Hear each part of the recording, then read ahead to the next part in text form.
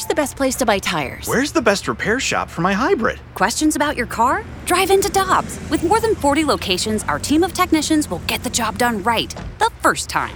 For deals you can use, click on gotodobbs.com now. Cheap, cheap, fun, fun. Spring is in the air, and Dirt Cheap is in your neighborhood ready to deliver the perfect drinks to your doorstep. That's right. All of Dirt Cheap's convenient locations now offer delivery of their wide selections of beers, wines, and all the spirits you need. And if you're like me, nothing hits better in the springtime than a nice weeded bourbon. Ask the friendly staff at Dirt Cheap about their selection of weeders like Maker's Mark, Larceny, and so many others. Download the Dirt Cheap app and order curbside or delivery. Have fun, but be careful out there. Batting for the fast lane, Cardinals Hall of Famer and fifth member, Matt Holliday. We're hanging with Holliday on 101 ESPN. Powered by Air Alliance Team Heating and Cooling. Getting the job done quickly, correctly, 100% of the time.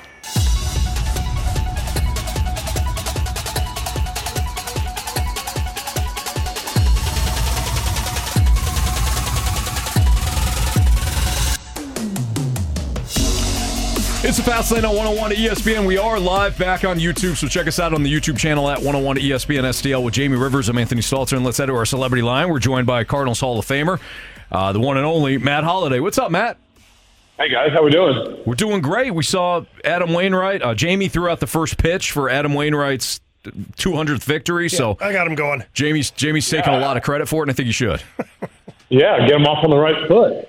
Yeah, I just figured that he's see an older guy out there on the mound, inspiration. Yeah. Put my arm around him a little bit. Said, hey, Wayno, we got this tonight. Yeah, it worked. Well, the first pitch of the game was great, and then Wayno threw probably close to 100 more of them. My arm was exhausted after that first pitch. Jamie was the opener that night.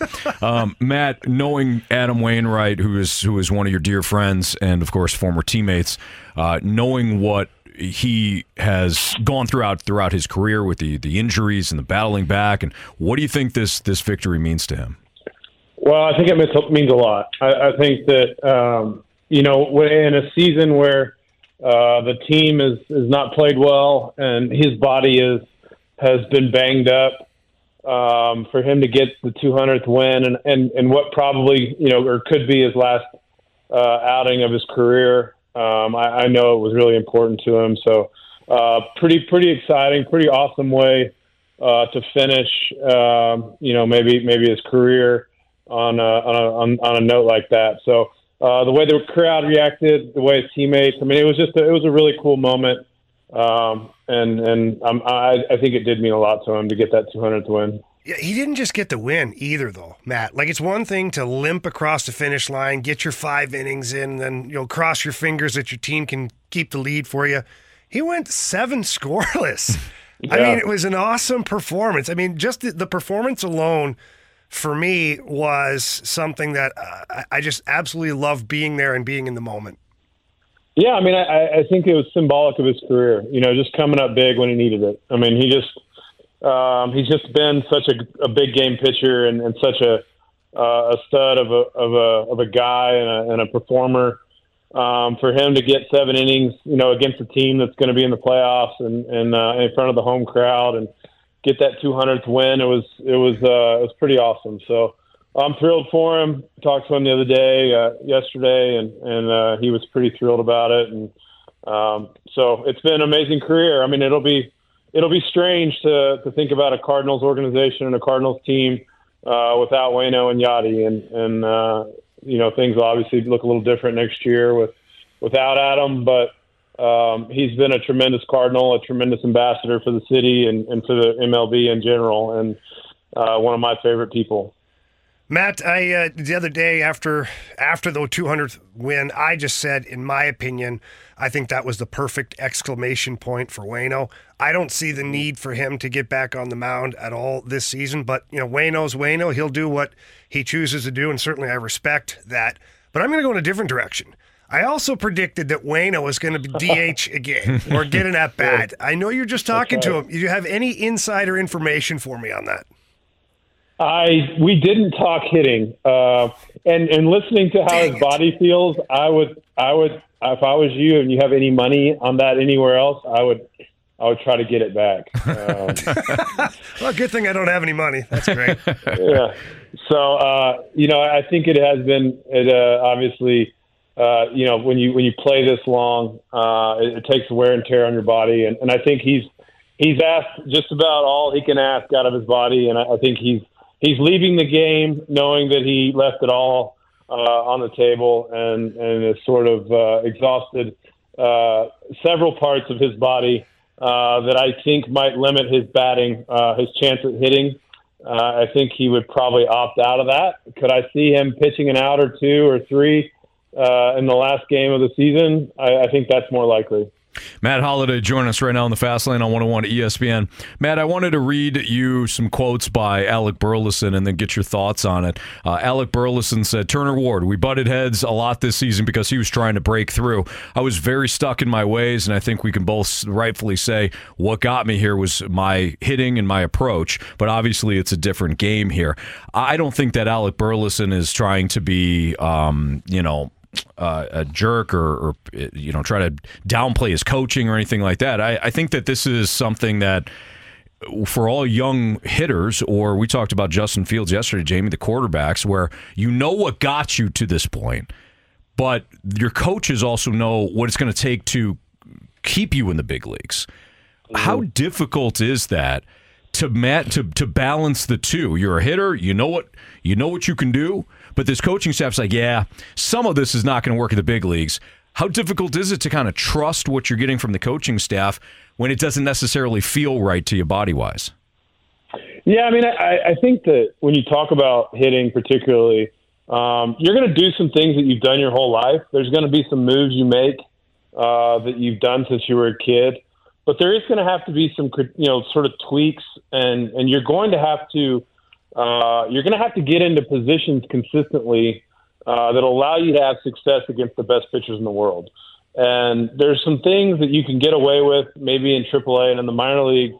There's some habits, or maybe there's some things that happen that you can kind of work around in the minor leagues that get exposed in the big leagues. Particularly for him, I would say that he's gonna be a guy that's gonna have to hit for some power. He's gonna have to have a high slugging percentage just because of the positions that he plays.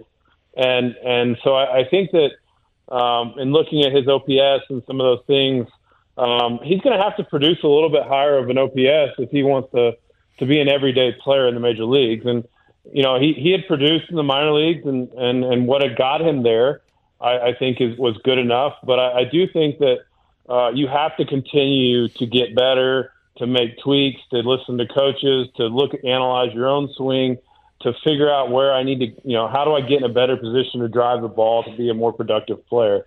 So I'm not sure, sort of the insight on that. But I just in listening to that comment and the question you asked me, I would say that it is a fine line between being who you are, but you have to, be able to adjust at the major league level. So just putting Alec Burleson, the player, aside, let's just take a player that is his age and in his position. How hard is it for the hitting coach or the manager to get the buy-in? I mean, you work with young guys all the time, and like there's a certain power struggle between what you did to get there and now what you need to do to stay here.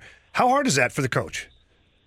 Well, usually, Jamie, results will make you more coachable. I think that we're all more willing to listen to advice when things are not going well.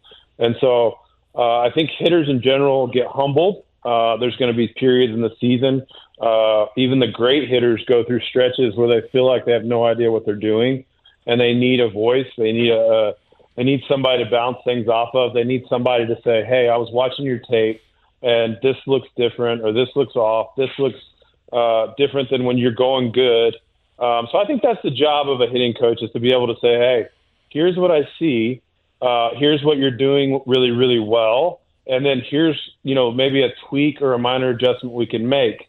I don't think that you can make major adjustments in season as a player in the major leagues. I think it's very difficult to incorporate a big move or a big maybe stance adjustment or hand placement adjustment. It's tough to make big moves during the season. But I do think you can make small tweaks, and I think a good hitting coach can spot little things that hitters have to be willing to give it a go. But I can tell you from personal experience, when you're not doing well, when you're not getting the results that you want, you're willing to try little things or make adjustments because it sucks to not do well. And so, again, this is just specifically speaking. I don't know the backstory of his particular case, but usually you have a pretty good chance to coach guys when they're in a rough spot. Matt, great stuff. We know that you got another interview coming up, so we appreciate the time. Have a great rest of your week and a great weekend. We'll check back with you next week. Sounds good, guys. Good talking to you guys. You too. Thanks, Matt. See you, Matt. All right. See you.